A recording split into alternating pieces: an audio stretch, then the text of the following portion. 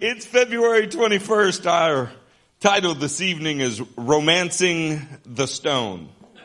And I'm happy to not be preaching about cult leader topics or any of that. Tonight is a good night. We have our family here tonight. To have Wendy Schmidt in the house. Hallelujah. 10 years in the making. If you recognize the title to the message, it was a 1984 movie. It had Danny DeVito in it and Michael Douglas and Kathleen Turner, and that's about where my movie repertoire still resides, somewhere in the 80s. So that's not a major part of this message, but I think it'll become self-evident why the title is what it is. Let's hop right into Luke 8 and verse 15. When you get there, say that you're there. We were amazingly blessed to have a message from Pastor Matthew Slapue with the Torah Piro. And this was one of his beginning scriptures and helped define the message. And Luke 8:15. But the seed on good soil stands for those with a noble and good heart who hear the word, retain it, and by persevering produce a crop. So that title of his message was called Baptism and Perseverance, and obviously the message was about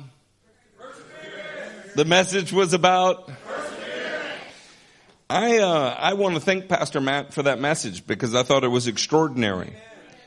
You know, the word definitely included the concept that when you persevere, you'll produce a good crop. And that's important, and that was worth camping on and thinking about for a while. Tonight I want to proceed in a little different direction.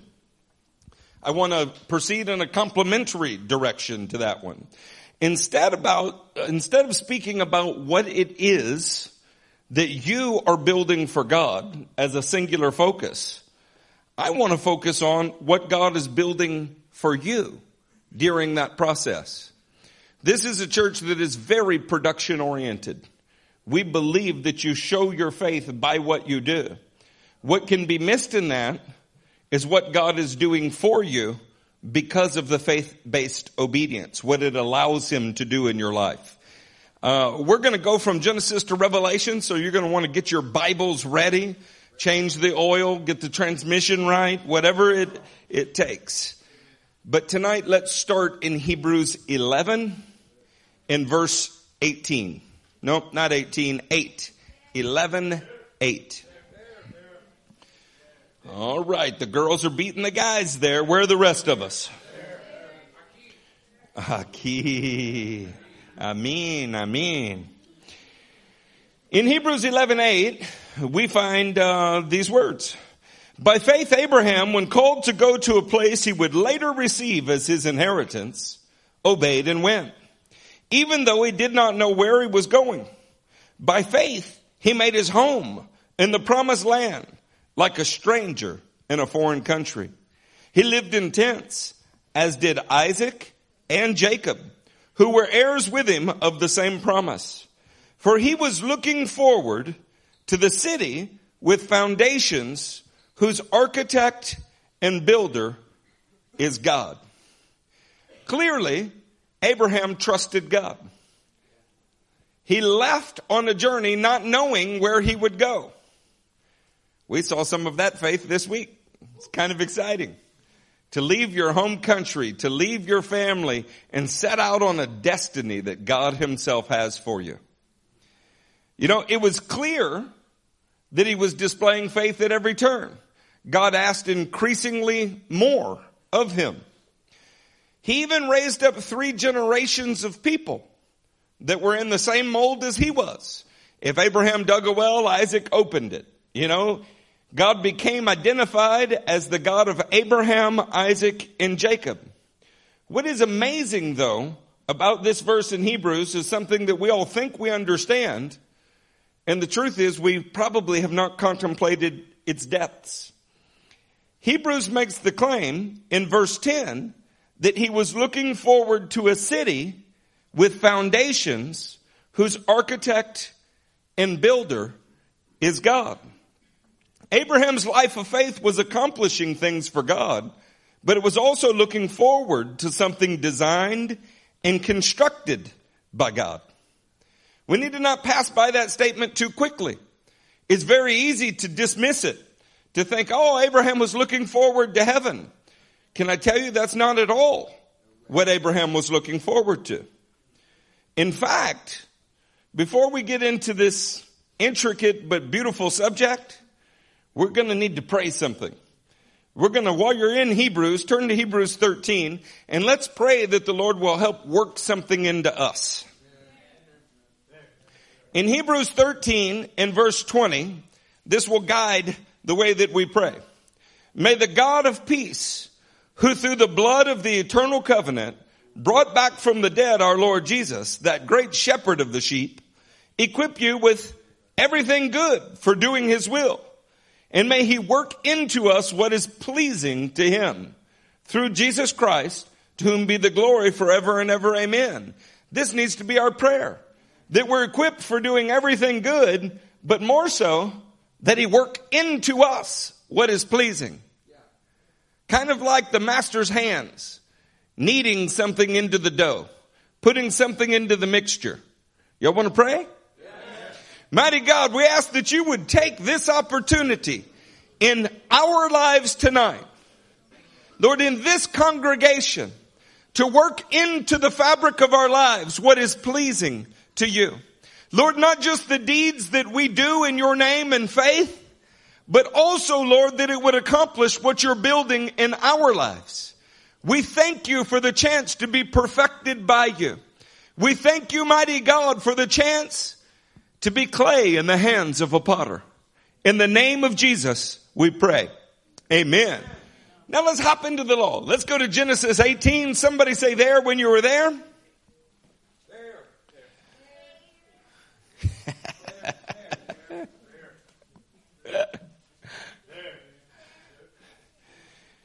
I notice when Rob says there, it's like when I was a teenager and I answered the phone.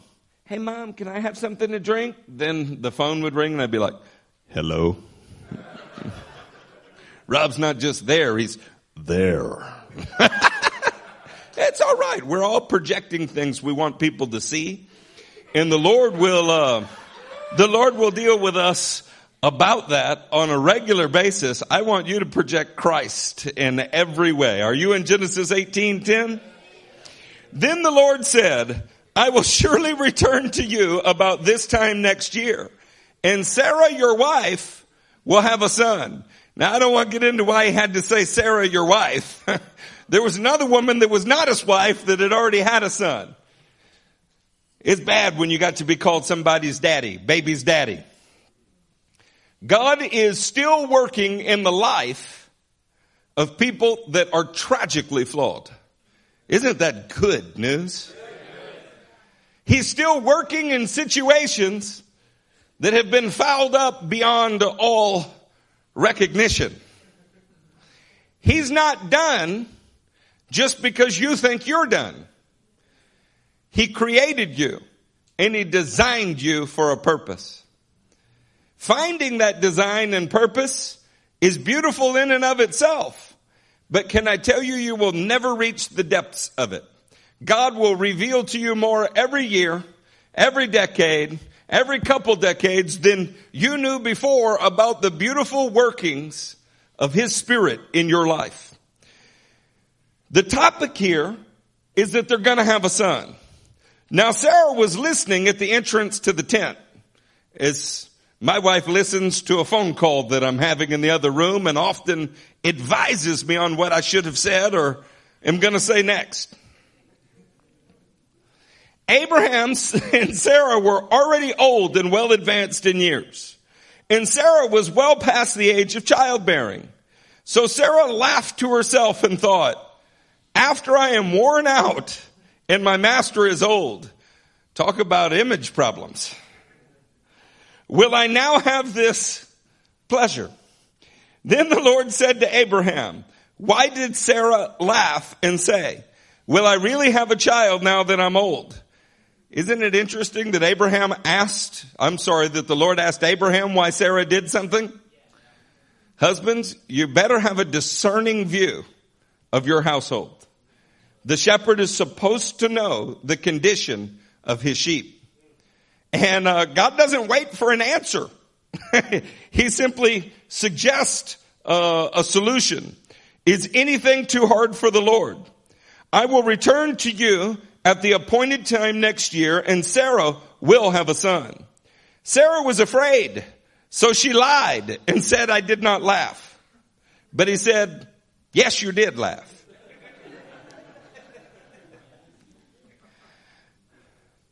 We're talking about a matriarch in the faith here. If the Lord's never told you something that it caught you off guard, and you thought, surely not me, Lord, it'll have to be somebody else, you just haven't been in the kingdom long enough. When the men got up to leave, they looked down toward Sodom, and Abraham walked along with them to see them on their way. Then the Lord said, shall I hide from Abraham what I am about to do? Abraham will surely become a great and powerful nation, and all the nations on the earth will be blessed through him. For I have chosen him so that he will direct his children and his household after him to keep the way of the Lord by doing what is right and what is just. That's an interesting thing to say about a man who just had a baby with a woman not his wife, and whose wife is lying in the presence of God. Not lying like horizontal to the ground. Lying as in speaking in a way that is not quite factual, don't you think? But God saw in Abraham potential. He had taken 318 men in his household and he had trained them. He had taken others and instructed them in the right way. There's a part of this verse that we don't talk about very much, though. God did choose Abraham so that he would direct his children after him. That is what Abraham could do in faith. But look at the second half of the verse. So that, somebody say, so that the Lord will bring about for Abraham what he has promised him. In other words, there's something that Abraham would do for God, and in the midst, there's something that God would be doing for Abraham. Man, that's not a part of the verse that we think about an awful lot. Your obedience makes it possible for God to do things on your behalf. And he's got good things planned on your behalf. Your disobedience may prevent him from doing the good things that he has planned for you in advance. How important is it then that we're obedient? Look, at this point in his life, Abraham has been waiting for the promise of God to come about for 25 years. Now, that's an awful lot, don't you think? To be walking about, having left your home, having left your family, because God himself has made you a sevenfold promise, and you have believed it, but for 25 years. The most basic part of the promise has not come about. How difficult is that for you? You read about Abraham's life and you know how it turns out, so it's easy for us to read about Abraham. But you know, in year 20, Abraham didn't know only 5 more years, and we'll see this. In year 22, he didn't know 3 more years, and we'll see this. In fact, he probably, just like you, wondered many times if he had zigged when he should have zagged, if he got off course in some way so badly that now God was not able to perform what he had promised. But he kept going. Thank you for that word on persistence, Matthew. He knew that he had things to do for the Lord. This verse indicates that in raising his children, something would be done for Abraham. I want to take a minute and just talk to our church as the family that it is. There's probably never been a time here where we had as many little ones on the way. Amen, Randy? Or here, on the way soon, on the way, I'm imminent, like the kingdom is imminent. And it's very easy to get caught up in the difficulty of that. I watch Ella carrying around one on her hip and chasing another one. She got two little leaders being raised. I remember when Natalie Moloch was chasing Josiah around with a spoon, you know. He wasn't born with a silver spoon in his mouth. He was born with a wooden spoon on his backside. It is difficult to raise children. And yet it's an incredible blessing from God. You think what you're doing is for their future. But if you live long enough, you find out that what you did was also for your future. I'm staring at 5 children that are mine. 3 of them are married now. 2 of them already have children. The 3rd one is talking tonight about having children. And if all goes well, someday they'll be taking care of me. Maybe their children will be taking care of me. See, what you're doing now, you believe is something that you're doing for God, but it is also something that God is doing for you.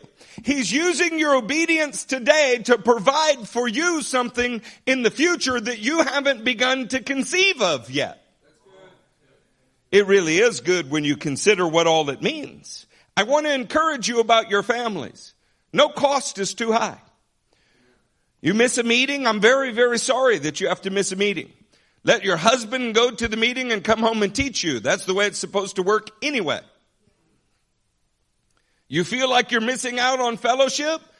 Every ounce of cost will be repaid with something that looks like Christ. I promise that.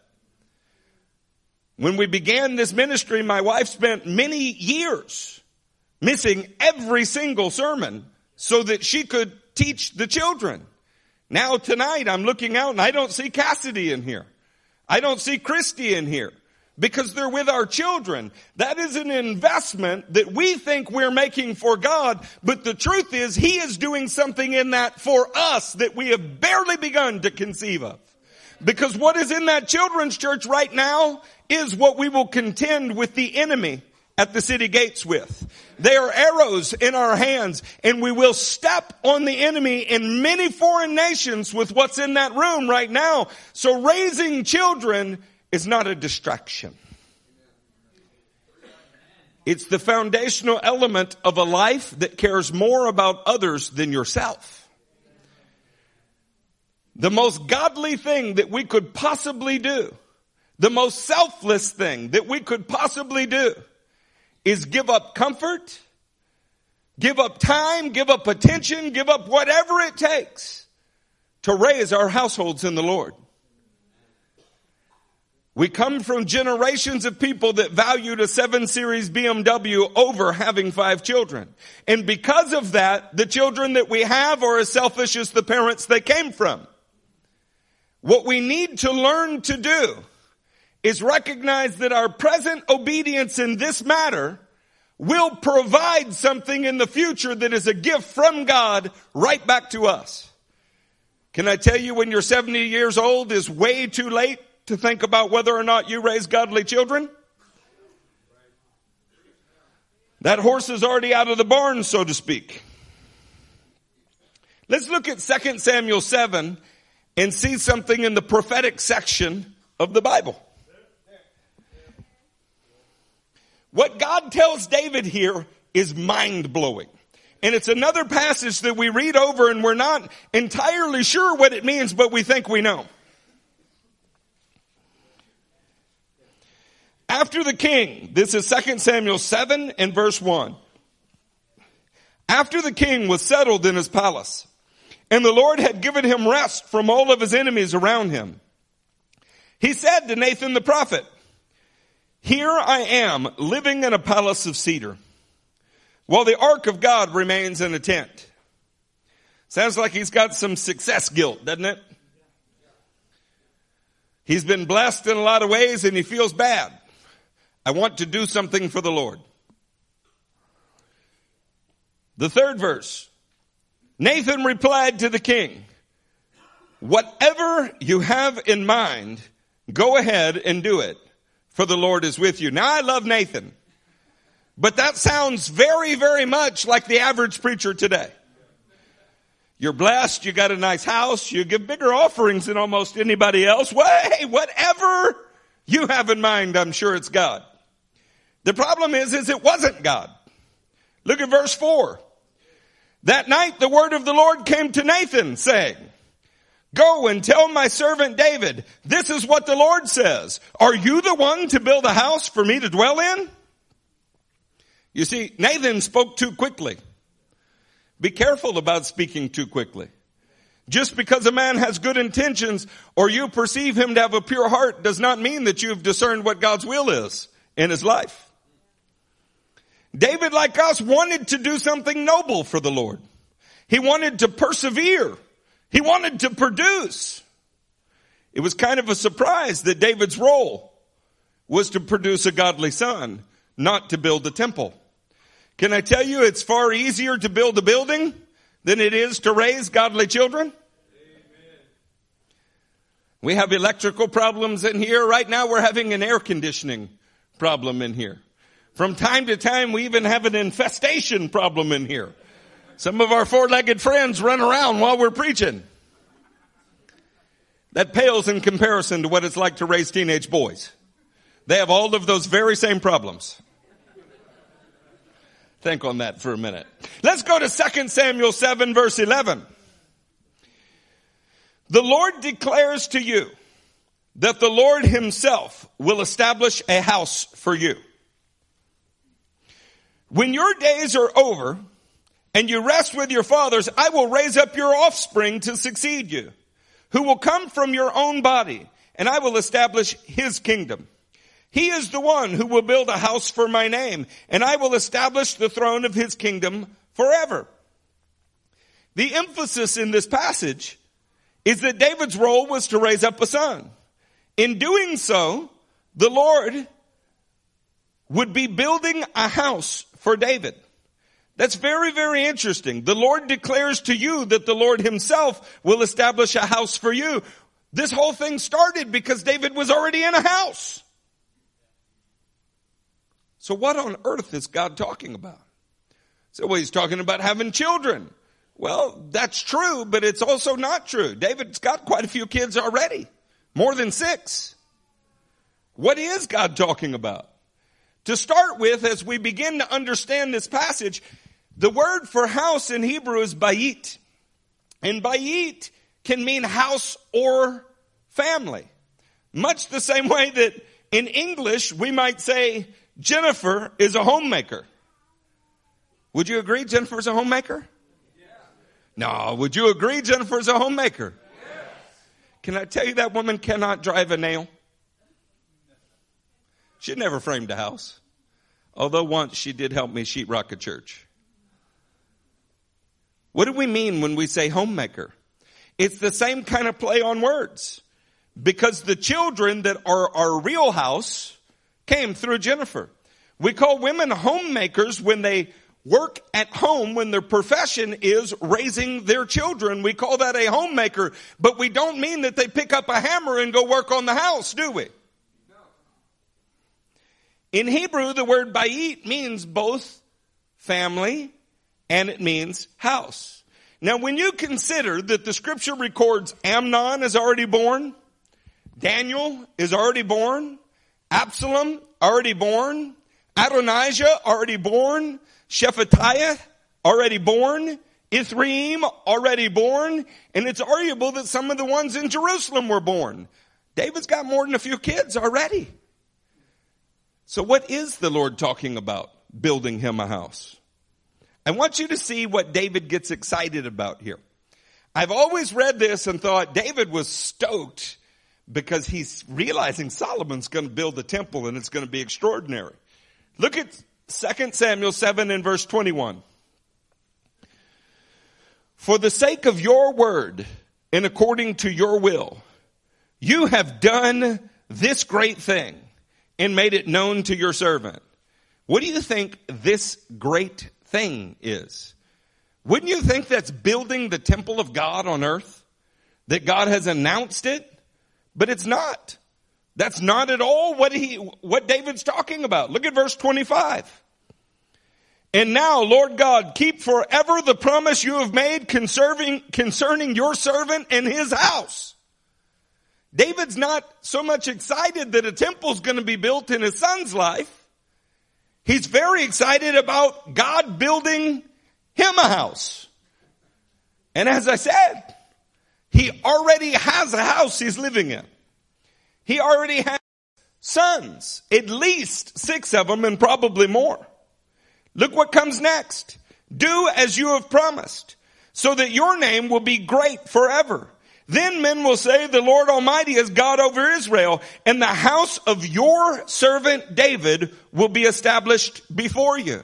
Before I read the rest of this, something about the promise that God would raise up a bayit for David, a house or family line for David, so stirred his soul that it made the temple that would be built pale in comparison. Now, when you keep in mind that David personally gave millions of dollars towards the temple, that he spent much of his life raising the materials for the temple, that he and Samuel, as Judah preached in Magnify, he and Samuel had plans for the temple that they passed on to Solomon. It's quite a statement to say that David got more excited about some kind of spiritual house that was going to be built for his family line than about the very temple itself. Look at verse 27. O Lord Almighty, God of Israel, you have revealed this to your servant, saying, I will build a house for you. Notice he's not talking about the temple at all. So your servant has found courage to offer you this prayer. O sovereign Lord, you are God. Your words are trustworthy, and you have promised these good things to your servant. Now be pleased to bless the house of your servant, that it may continue forever in your sight. For you, O sovereign Lord, have spoken, and with your blessing, the house of your servant will be blessed forever. David was more excited that God was building something for him than if he got to build something for God. Now tell me that you've read that for many years and you already understood that. Yeah, I didn't think so, because I haven't. I love the Davidic covenant. I mean, I love it. I read this all of the time. It's one of my favorite passages of Scripture. And it took me becoming a grandpa to begin to wrap my mind around most of the things that I've done in my life that I was working to do for the Lord were actually God doing something that would bless me. He just could only work through faith-grounded obedience. And if I didn't provide it, there was nothing to work with. If I did provide it, ultimately it would be a blessing to me. That's pretty incredible, don't you think?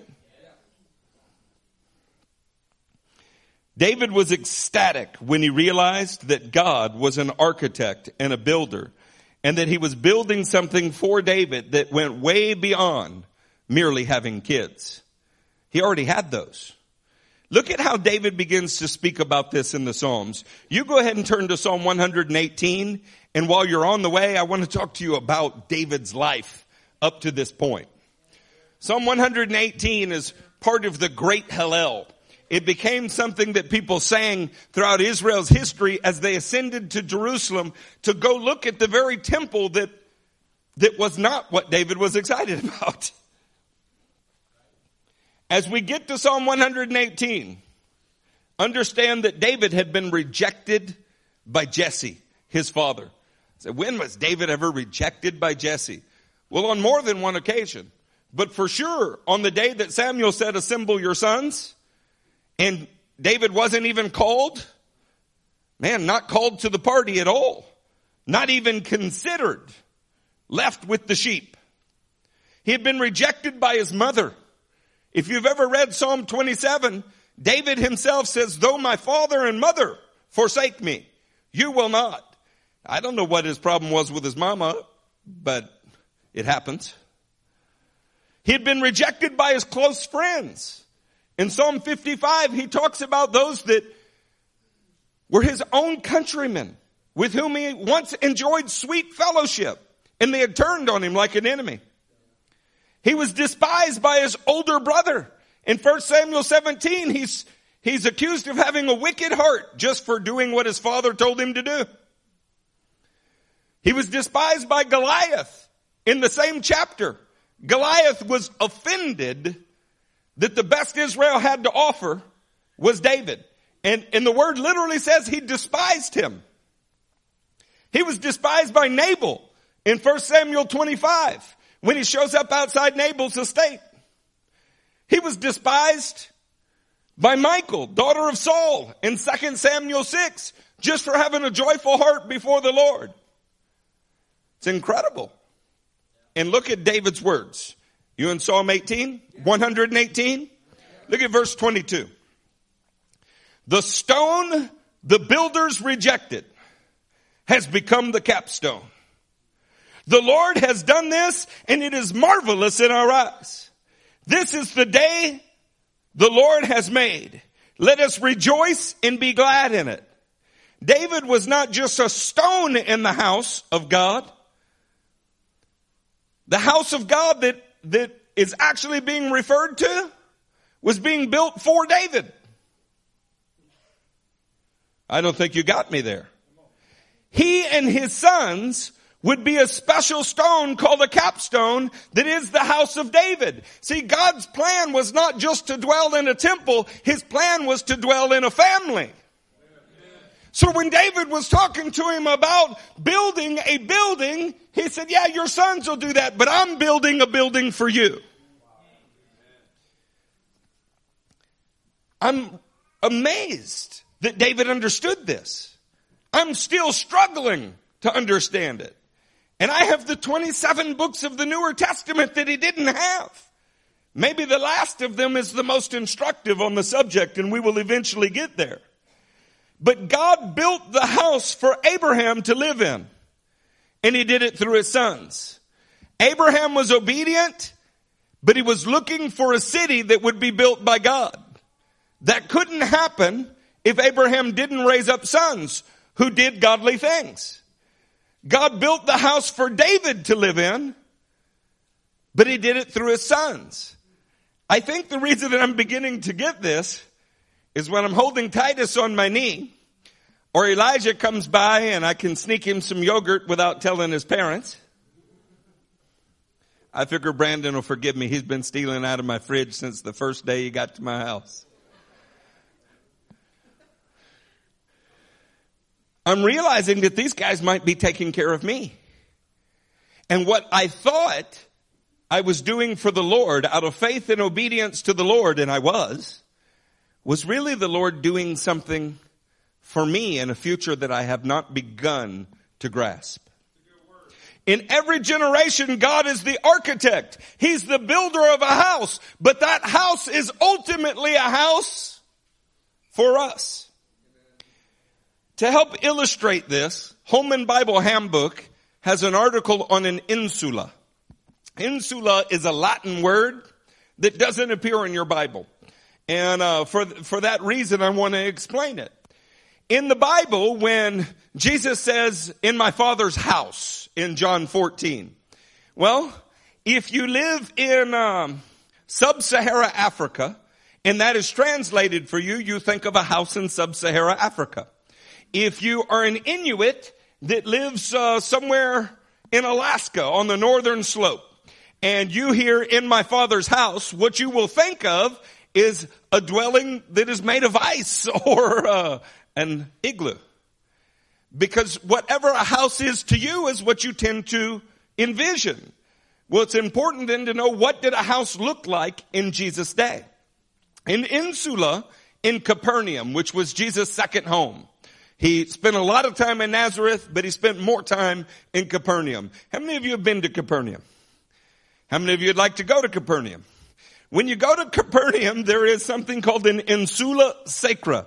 It's called the sacred home. And that doesn't mean that it is right.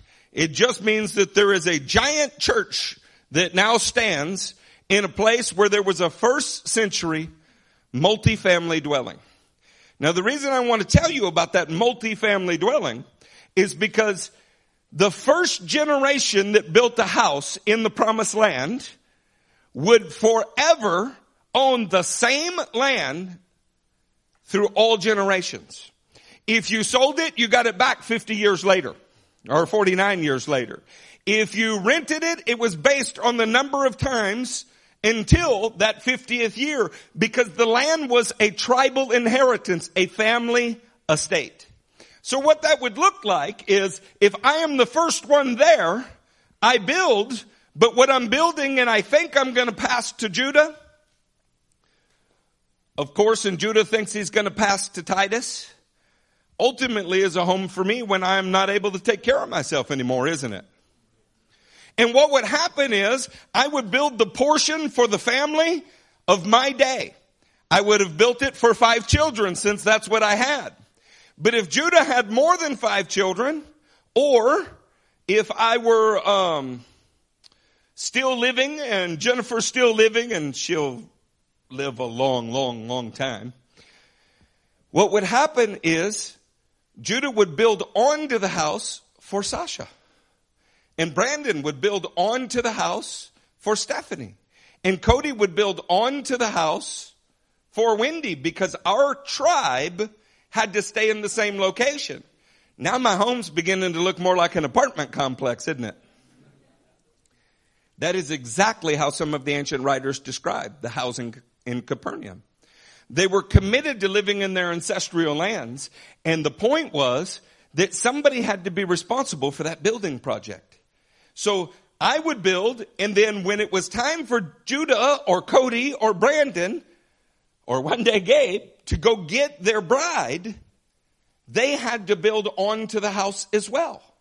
They had to make rooms ready. Now, I was responsible as the oldest living member of the family to make sure that the rooms they were building on were suitable. And so if you think of it as an ancient HOA, all color choices, all stone choices, all building material choices, it had to run through the oldest living male. Do you know why? Because there was a quality that had to be maintained. And a young man who was in a hurry to get his bride would be like, look, we will live under a lean-to. It's time to get married. But the older man, who had already been married, already had children, and knew what a family would need, would examine the dwelling to tell the son when it was ready. This may be what's behind Jesus' words when he says, nobody knows the day or the hour, only the Father.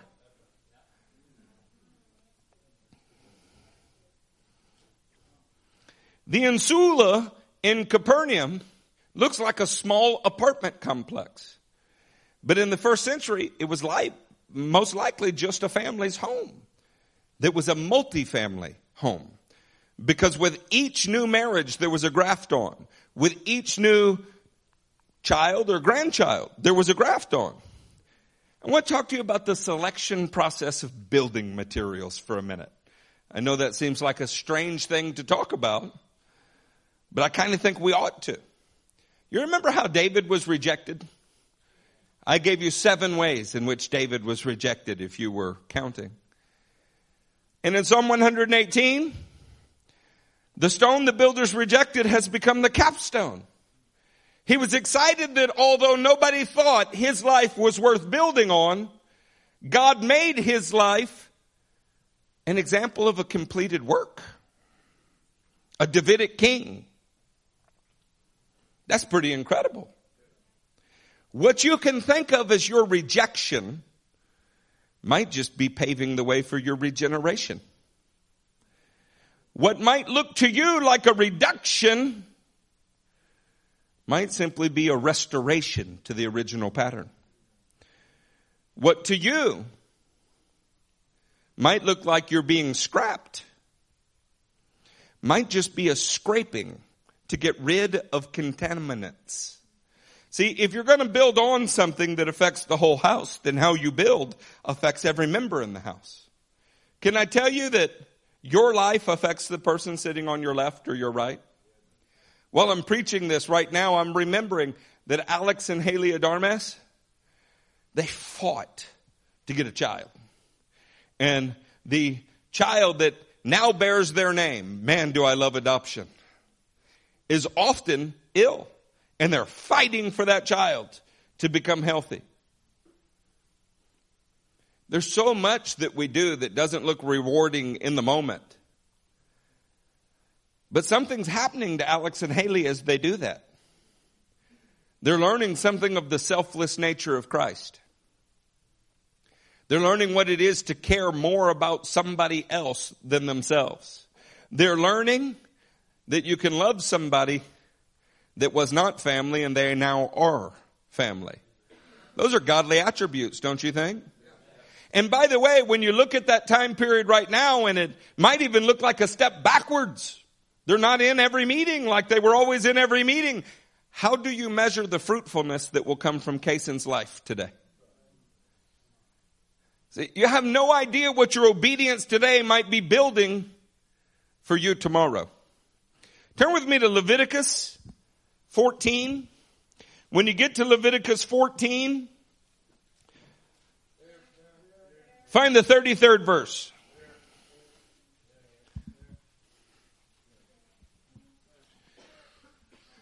I promise we'll go somewhere with this message. If you can help me string a couple points together, you'll be blessed for it. Verse 33, the Lord said to Moses and Aaron, when you enter the land of Canaan, which I am giving you as your possession, and I put a spreading mildew in a house in that land, the owner of the house must go tell the priest, I have seen something that looks like mildew in my house. Man, when you find out what's coming next, you'll realize that you might not want to admit when you had mildew in the house. It's a dangerous proposition. Generally speaking, you would admit to having mildew in your house if you really believed that God would help you get rid of it. But if you didn't really believe that God would help you get rid of it, you might be inclined to hide it because it could result in having to tear down your house. The King James Bible calls this leprosy, when your house has leprosy. Now, King Jimmy was wrong, but it is colorful. You know what I think we are to call it? Sin. When you realize that there is sin in your life, if you really believe that God can fix it, then you don't hesitate to confess it.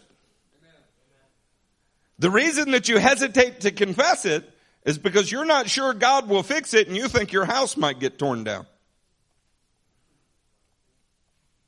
Look at verse 36. The priest is to order the house emptied before he goes in to examine the mildew, so that nothing in the house will be pronounced unclean. After this, the priest is to go in and inspect the house. He is to examine the mildew on the walls, and if it is greenish or red, depressions that appear to be deeper than the surface of the wall, the priest shall go out of the doorway and close up the house for 7 days. When the priest examines the house, if there is mildew in the stones of the walls, after the house is cleared, he leaves it for 7 days. A perfect time period. Look at verse 39. On the 7th day, the priest shall return to inspect the house. If the mildew has spread on the walls, he is to order that the contaminated stones be torn out and thrown into an unclean place outside the town. When you look at this process very carefully, he must have the inside walls of the house scraped and the material that is scraped off dumped into an unclean place outside the town. Then they are to take the other stones to replace these and take new clay and plaster. If the mildew reappears, say reappears. In the house after the stones have been torn out and the house is scraped and plastered, the priest is to go in and examine it. And if the mildew has spread in the house, it is a destructive mildew. The house is unclean. It must be torn down.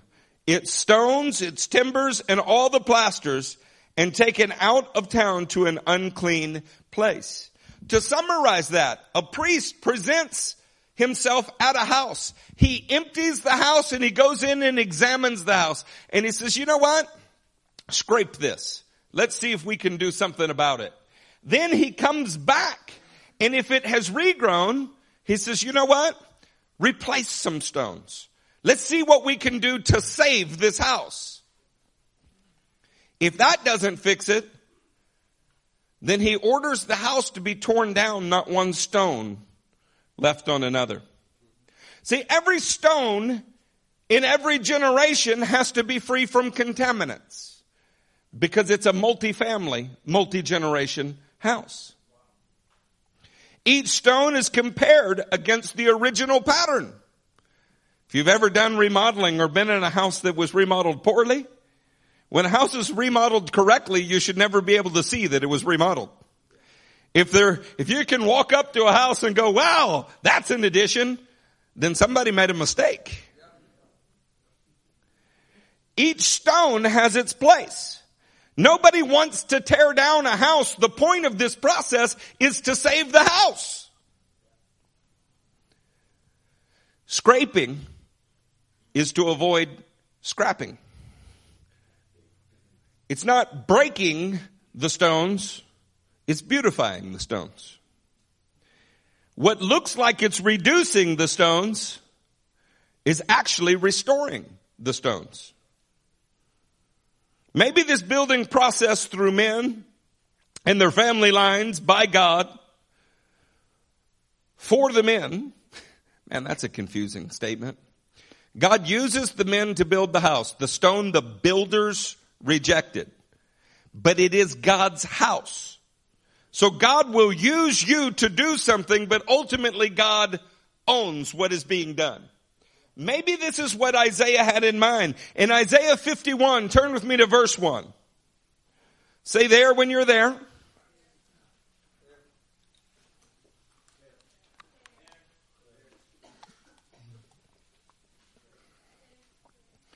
Listen to me, you who pursue righteousness and seek the Lord. Who are we talking to? Believers or unbelievers? People who are in pursuit of righteousness. By the way, have you ever wondered why you have to chase it? It evades us. It's not our natural state. If you don't do anything, you decay. You're going to have to do something to be in righteousness. Listen to me, you who pursue righteousness and who seek the Lord. Look to the rock from which you were cut and to the quarry from which you were hewn. Look to Abraham, your father, and to Sarah, who gave you birth. When I called him, he was but one, and I blessed him and made him many. We're supposed to be able to look at our Father who lives in the same house with us and see what a properly cut stone is to look like, what an uncontaminated stone is to look like. And when we add a stone to the house, it's got to match what's already there. And if it doesn't match, it's to be rejected. I'm going to give you a giant hint. That's because dad shouldn't have to live in a house that is degraded. Is what you're building fit for Abraham to live in? Is what you're building fit for King David to live in? The Lord will surely comfort Zion and will look with compassion on all her ruins. He will make her deserts like Eden, her wastelands like the garden of the Lord. Joy and gladness will be found in her, thanksgiving and the sound of singing. Comparing each generation's stones to the stones before, make sure that what is being built matches the city whose architect and builder is God. Abraham set out with faithful actions and God was building something for Abraham.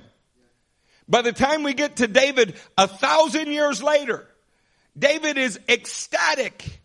Not that they're getting a chance to build a temple on earth, but that his family line is a part of a city that God is building to dwell in. This is what Abraham was looking for, and it was literally being built by God through him and for Abraham, for David, and for you. Every generation that goes by, God is adding on to his family, adding on to his house. And as he adds on to his family and he adds on to his house, every stone has to be cut from the same quarry as the first stones. And if not, it will be as obvious as a bad home renovation. You get a holy lawsuit out of that. There is no bond to come in and fix it. So God takes very seriously how we build. Let's take a minute to look practically at this. I'm covering some things that are fairly deep spiritually. I want to show you something practical in this, and then we'll return to the more spiritual side of this subject. In Psalm 127, starting in verse 1, somebody say there when there.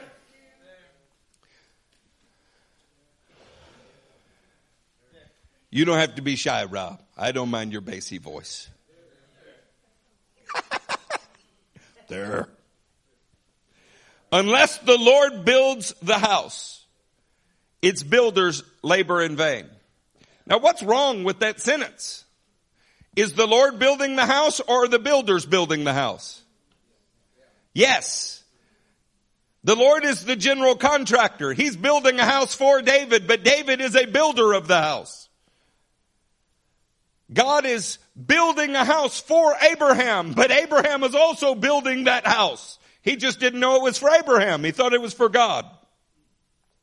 Unless the Lord builds the house, the builders labor in vain. Unless the Lord watches over the city, the watchmen stand guard in vain.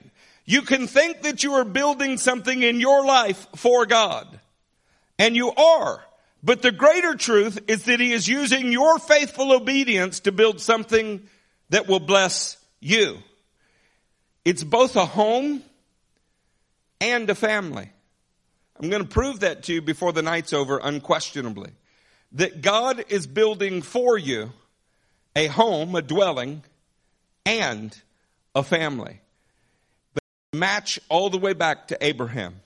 Look at verse 2. In vain you rise early and stay up late, toiling for food to eat, for He grants sleep to those He loves. If your life is not about something greater, man, how purposeless does our work feel? There's nothing worse than going to work early and coming home late and feeling as if you're accomplishing nothing. That's why it's hard to persevere, isn't it? Do you think that these men understood that what God was asking them to do and they thought was for God, in the end actually would be for them, though? You know, can you imagine if you were contracted to build a house and you met with the owner and you thought, you know, I really need to do a good job for this owner. You discussed all lighting choices. You discussed everything about the house. And then as you completed the house, he handed you the keys. That's what the kingdom is like. You're going to live in what you built for God for an eternity. You better be careful how you build, huh? But praise God. You're going to live in something in eternity that God Himself designed. Verse 3, sons are a heritage from the Lord, children a reward for Him. Like arrows in the hands of a warrior are sons born in one's youth. Blessed is the man whose quiver is full of them. They will not be put to shame when they contend with their enemies at the gate. They're a heritage from the Lord is something that continues from generation to generation. See, what David builds into his children, what those children build into the next, it becomes a heritage. I think all of this will become clearer as we hop into the New Testament. Do you remember when Tori Rasmussen was here? Man, that was a blessing, wasn't it? I loved what he shared. Let's pick up where he left off in Mark 11. From here on out, I'll keep you in the Newer Testament. In Mark 11, in verse 11, Jesus entered Jerusalem and went to the temple. He looked around at everything, but since it was already late, he went out to Bethany with the 12. Tori pointed out that before Jesus clears the temple, he goes and takes a look at it. And that it's really the next day that he comes to clear the temple. Tori's major point was that Jesus was not flying off the handle. It was not a spontaneous act of rage. It was rather premeditated. Tori was absolutely right, but can I tell you it's so much better than even Tori knew. Tori went on to teach us about the temple clearing. He went on to teach us about the corruption in the temple. I want to read that. Let's start in verse 12. The next day, as they were leaving Bethany, Jesus was hungry.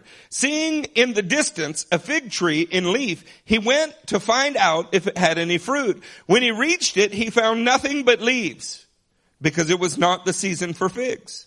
Then he said to the tree, "May no one ever eat from you again." And his disciples heard him say it. On reaching Jerusalem, Jesus entered the temple area and began driving out those who were buying and selling there. He overturned the tables of the money changers and the benches of those selling doves, and would not allow anyone to carry merchandise through the temple courts. And as he taught them, he said, "Is it not written, 'My house will be called a house of prayer for all nations,' but you have made it a den of robbers." The chief priests and the teachers of the law heard this and began looking for a way to kill him, for they feared him, because the whole crowd was amazed at his teaching. Now, it's clear from Matthew 21 and Luke 19, which are called the Synoptic Gospels with Mark, that this event is occurring in the very last week of Jesus' life. These are his last few days before he's crucified. In fact, he presents himself in the temple on the 10th of Nisan, and he's crucified on the 14th of Nisan, and this is the beginning of him doing that. Matthew puts it at his triumphal entry. So does Luke. Last week of his life. When he gets in the temple and he clears it, do you remember what he's quoting? When he says, "My house shall be called a house of prayer for all nations," it's Isaiah. Does anybody know where in Isaiah? It's Isaiah 56, and the emphasis of Isaiah 56 is about foreigners that get to be included as physical parts of God's house. Pillars in the temple of God. Now, John tells the same story, except it's not. It's not the same story at all. Turn with me to John 2 in verse 11. Let the majority of you get there.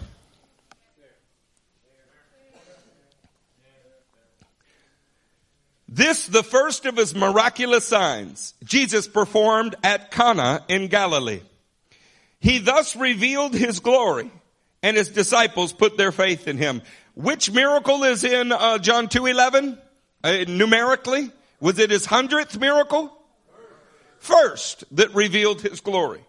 Now verse 12. After this, after what?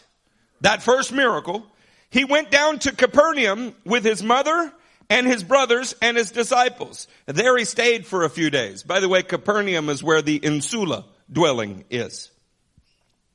When it was almost time for the Jewish Passover, he went up to Jerusalem. In the temple courts, he found men selling cattle, sheep, and doves, and others sitting at tables exchanging money.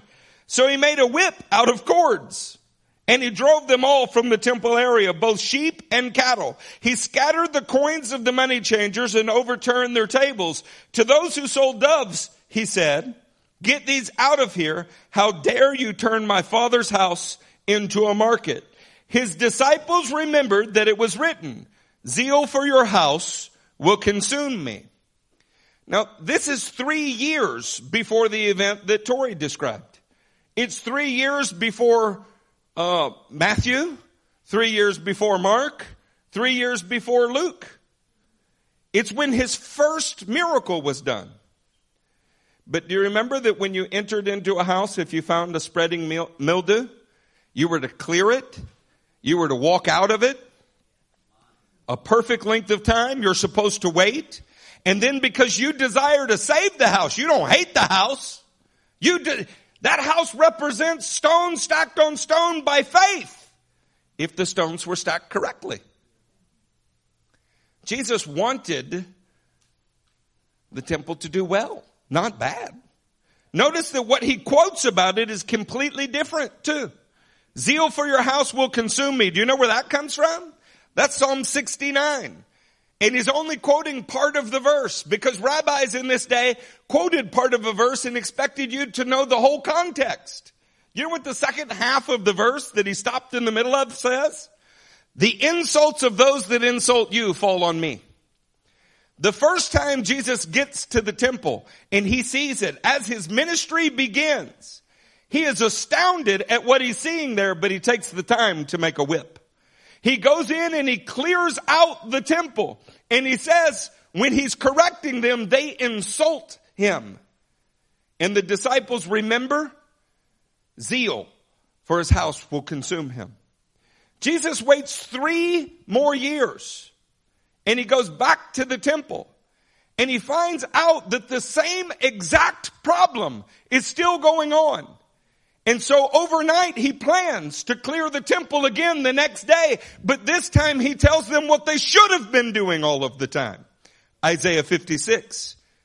Grafting in men from the nations to be a part of God's house. Jesus did his first miraculous sign and went to the Passover or nearly thereafter. He corrects the house of God that was being built by builders who were using the wrong stones. They were changing the architect's designs. They needed to scrape the stones or else they would have to scrap the stones.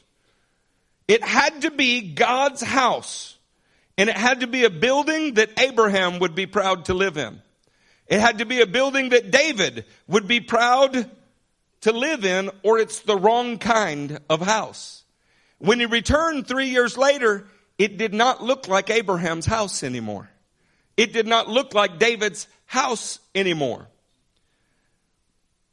Rather than the men being corrected, they hurled insults at Jesus. Of course, Jesus orders in Matthew 24 for the temple to be torn down. Just 3 chapters after he clears it in Matthew. Finding an incurable wound, he says you have to tear down every stone. And the Romans did that in 70 AD. It's important to consider how we build the house that God is building in our lives, isn't it? Yes. Maybe that's why Paul says in his letter to the Corinthians, in the 3rd chapter, verse 12, you can listen to this. If any man builds on this foundation using gold, silver, costly stones, wood, hay, or straw, his work will be shown for what it is, because the day will bring it to light. It will be revealed with fire, and the fire will test the quality of each man's work. Was Abraham tested with fire, figuratively speaking? 25 years before you get a son. Would you say that's walking through the fire? Abraham's stone, so to speak, passed through the fire and it survived it. David in 2 Samuel 7. Did he pass through the fire? Yeah, he passed through the fire of criticism and he made it. Maybe that's why he was so excited that God would include his family in the house of God. Because his own family didn't think he was worthwhile. If you move to the writings, Daniel passed through the fire, didn't he? The fire of captivity, the fire of the furnace. He passed through the fire. What kind of house do those men deserve to live in?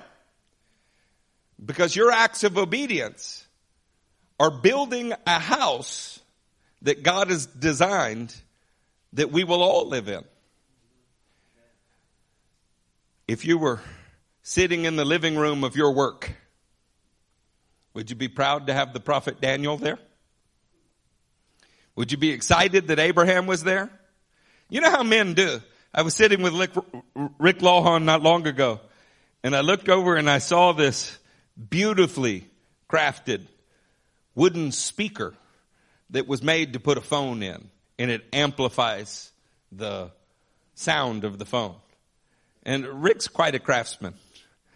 And when I looked at it, I realized that's not an ordinary piece of wood. And I found out he got it from a tree in his grandfather's yard. Then I looked and I said, those are not basic symmetrical cuts. Rick put this together showing great deal of intricacy. And I said, well, Rick, what'd you put so much work into that for? Well, there is an end of the year party that he goes to and all the men are comparing each other's work. What will it be like for us in the kingdom of heaven if we are standing in the same house with men like these and our work is compared with theirs? How important is it that we get this right? You say, well, we think of it in terms of our reward or loss thereof. No, The Bible speaks of it in terms of a house that we all live in together. We can't even help but be individual about the kingdom to come, even though it's wrong. It's communal. Look at how 1 Peter says it. 1 Peter 2 and verse 4. As you come to him, the living stone, rejected by men. How many times does it seem like the building material is rejected by men but chosen by God? Let me ask you, are you being rejected by the world? Because they rejected Jesus. They rejected before Jesus David. They rejected before David Moses. They rejected before Moses Abraham. In fact, I don't know if you died, say today, and every major news outlet in the world is covering your death. And everybody is excited about how popular your friends were and how they had positions in high government everywhere. You might have to wonder how it is that Jesus was so holy and so righteous that even the religious in his day couldn't bear with him for a minute without killing him. And we get along so well with the world. Yeah, think on that for a minute. As you come to him, the living stone, rejected by men, but chosen by God and precious to him. See, what is precious to God is not precious to men. And what is precious to men is often deplorable to God. That's why we have to be so careful how we build. If you've ever done any home remodeling, what a guy considers to be an amazing getaway, often a lady doesn't want to spend any time in. And I know that's true in reverse. We call them man caves. Right? What God designs and builds, the world hates. And what the world loves, God would reject. How are you doing with that particular test? Do you get along just fine with the world? One of the things that I love about this church is the majority of us really don't. We've become the bane of our family's existence. Spoken against, insulted, talked about terribly. What a high honor that is. Proves that the Lord loves us and shows right where they stand. You also, like living stones, are being built into a spiritual house. Did you notice that Jesus is a living stone and you also are a living stone? You know why?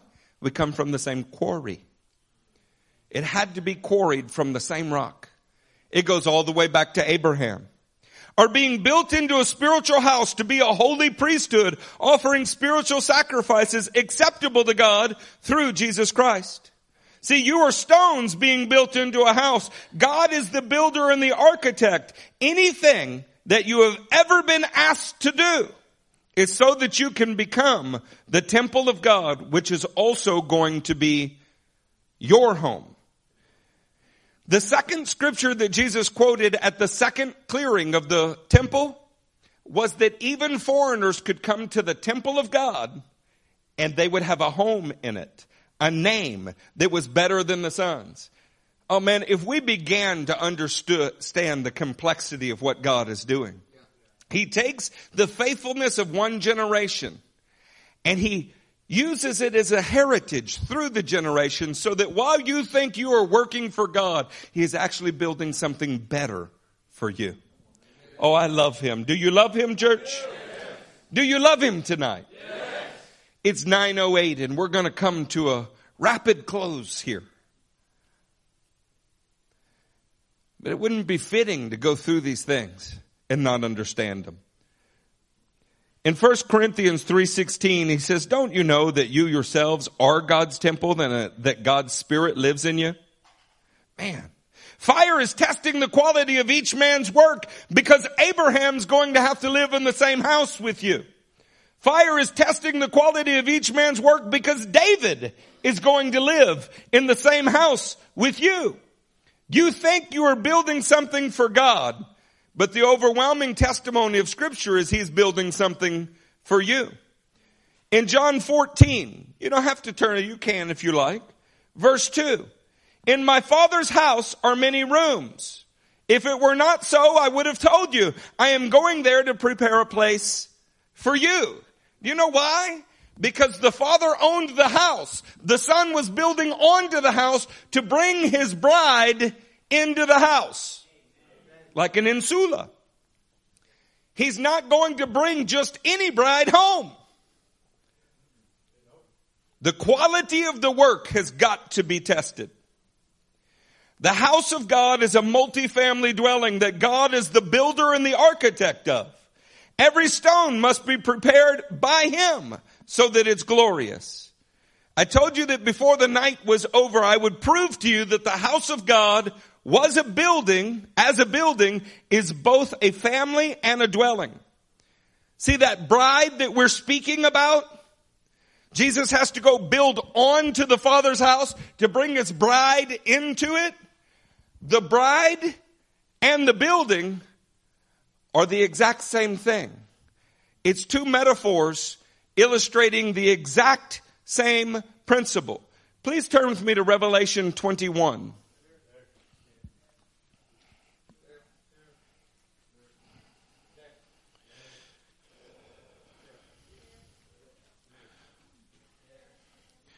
One of the seven angels who had the seven bowls full of the seven last plagues came to me and said, come, I will show you the bride, the wife of the Lamb.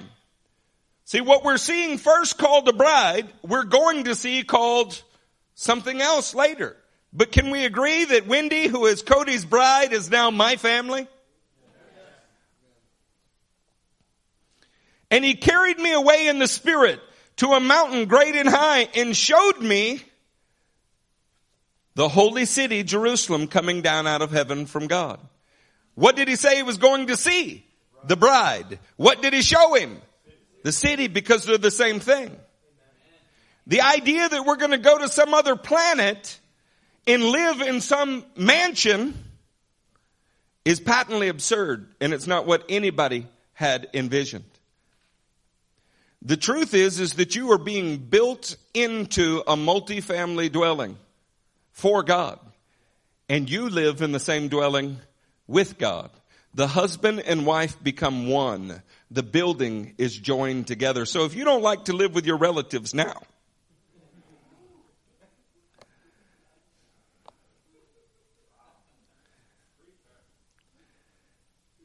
maybe you don't like to live with your relatives now because they don't like God or are not the bride of Christ. I love this passage. Peyton, make your way up here, would you? Let's start in verse 11.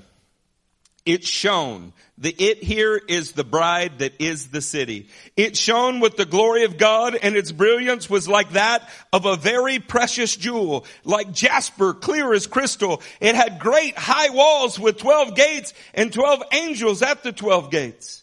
On the gates were written the names of the 12 tribes of Israel. There were 3 gates on the east, 3 on the north, 3 on the south, 3 on the west. The wall of the city had 12 foundations. And on them were the names of the 12 apostles of the Lamb. See, what sounds like we're describing a grandiose building is actually describing a beautiful bride. And everything that she did for the Lord was something that she would be adorned with for eternity. You're going to wear your deeds for an eternity. And by the way, if we filled the earth with gold, gold would cease to be precious. It's only precious because it's rare. This is prophetic language. When you do something that is sacrificial, it's like adorning yourself with gold. It's beautiful to the Lord. The angel who talked with me had a measuring rod of gold to measure the city, its gates, its walls. The city was laid out like a square, as long and as wide. He measured the city with the rod and found it to be 1,200 stadia in length, as wide as it was high and as long. You should draw that sometimes. The earth will actually wobble on its axis if you built this, because it's prophetic language describing how beautiful the bride of Christ is. that the bride of Christ is based on dimensions of 12 because it's God's government, that she is made of every precious stone that could be made. In fact, look at verse 19. The foundations of the city walls were decorated with every kind of what? Precious stone. Because those with mildew were either scraped so they could be made whole, or they were scrapped because they don't belong in the wedding dress of the bride, or the city that the bride and the groom live in together. Look at verse 22. I did not see a temple in the city, because the Lord God Almighty and the Lamb are its temple. See, He is building you into a precious stone. He wants to dwell in you, a living stone, but those stones stacked together is something that He lives in. Oh man, if you don't love the fellowship now, you are going to hate eternity. He is also building a house for you to dwell in, comprised of the family of God, that is called the more perfect temple. In John 17:23, He prayed for us that we would be one, that He would be one with us and us one with Him. In eternity, we are joined together by the most precious of substances. To illustrate some of what I'm talking about, I wanted to show you a few pictures as we come to a close. You can put whichever one comes up first, Tara. This has been hanging in our lobby a long time. Cody is 16 years old in this picture.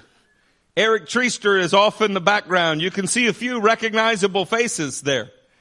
Those sacks, those things that are being carried there, I made Cody carry them. I made Cody carry him because it's good for the young man to bear the yoke. Cody thought that he was doing something for God. He's on a missions trip, right? Doing something for God. What do we know now? God was actually doing something for him. So you couldn't know that then, but the architect had designed for Cody a more perfect plan. And while Cody thought he was serving the Lord was actually blessing Cody. Let's take our next one. This is Mario Salinas. I thought that what was happening was I was blessing Mario. I thought that I was confirming in Mario's life a calling, and that was happening. I say, I'm so happy, Lord, that I could do something for you on this weekend trip, and this man would give us his daughter for my son. 10 years later, you don't know what your act of obedience today is God building you something for tomorrow. And by the way, who's standing right behind me? Let's take the next one. This is a particularly fun one for me. I'm prophesying to Mario right now as a single man, not knowing that he has a family. And I'm prophesying to him, telling him that I see a woman with him that I'm hoping is his wife, and 4 or 5 daughters standing with him. Are you married? That's happening at that moment. And standing in the background is Cody, who is going to marry one of those daughters. You think that you are doing something for God, and what He is actually doing is building something for your future that you never could have conceived of. And by the way, right behind Mario is my actual firstborn son, Judah, who's just a baby at this point, man. Look how tiny he is. I had no idea that when we met the Araginas and we were laboring forward, doing something for God, that what God was actually doing was building a house for us. You have no idea what God will do if you give Him the opportunity by showing a little bit of faithfulness over time. He is building for you a future, a house that David began to glimpse at. And he got giddy with excitement. It had nothing to do with the temple on earth. And here's the beautiful sode in it all. The house that he was building for David, the house that he was building for Abraham, the house that he was building for Daniel, it's the same house that he built for us.